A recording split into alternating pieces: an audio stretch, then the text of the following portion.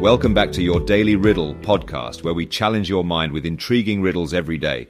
Whether you're a riddle rookie or a seasoned solver, there's something here for everyone. I'm your host, Aaron Jolly, and we have a mind bender for you today. Are you ready? Let's dive in. Today's riddle is called Run, Don't Walk. Here's the riddle. What can run but never walk, have a mouth but never talk, have a head that never weeps, and a bed that never sleeps? Let's repeat that.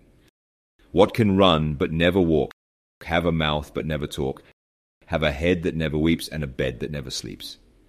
Take a moment to consider the answer, and feel free to pause the podcast if you need more time to think.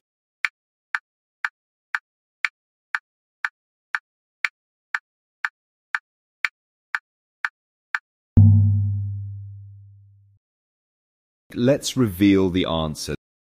This riddle uses metaphorical language to describe the characteristics of a river. What can run but never walk? A river runs or flows, but as an inanimate object it cannot walk like a living being. Have a mouth but never talk.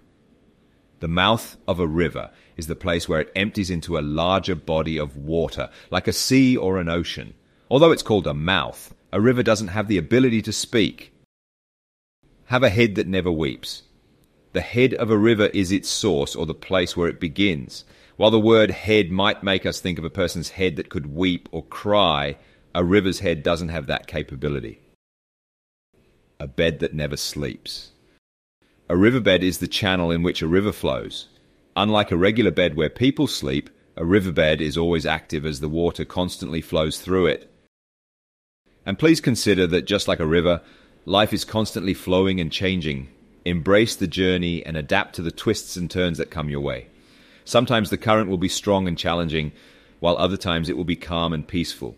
Keep moving forward, appreciating the beauty around you, and learning from every bend and obstacle you encounter.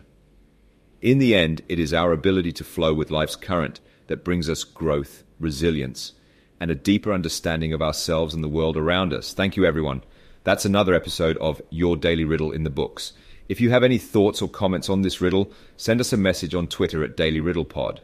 We'd love to hear from all those rookie riddlers and seasoned solvers out there. Make sure to subscribe to the podcast, share it with friends and family, and join us again tomorrow for another exciting riddle adventure.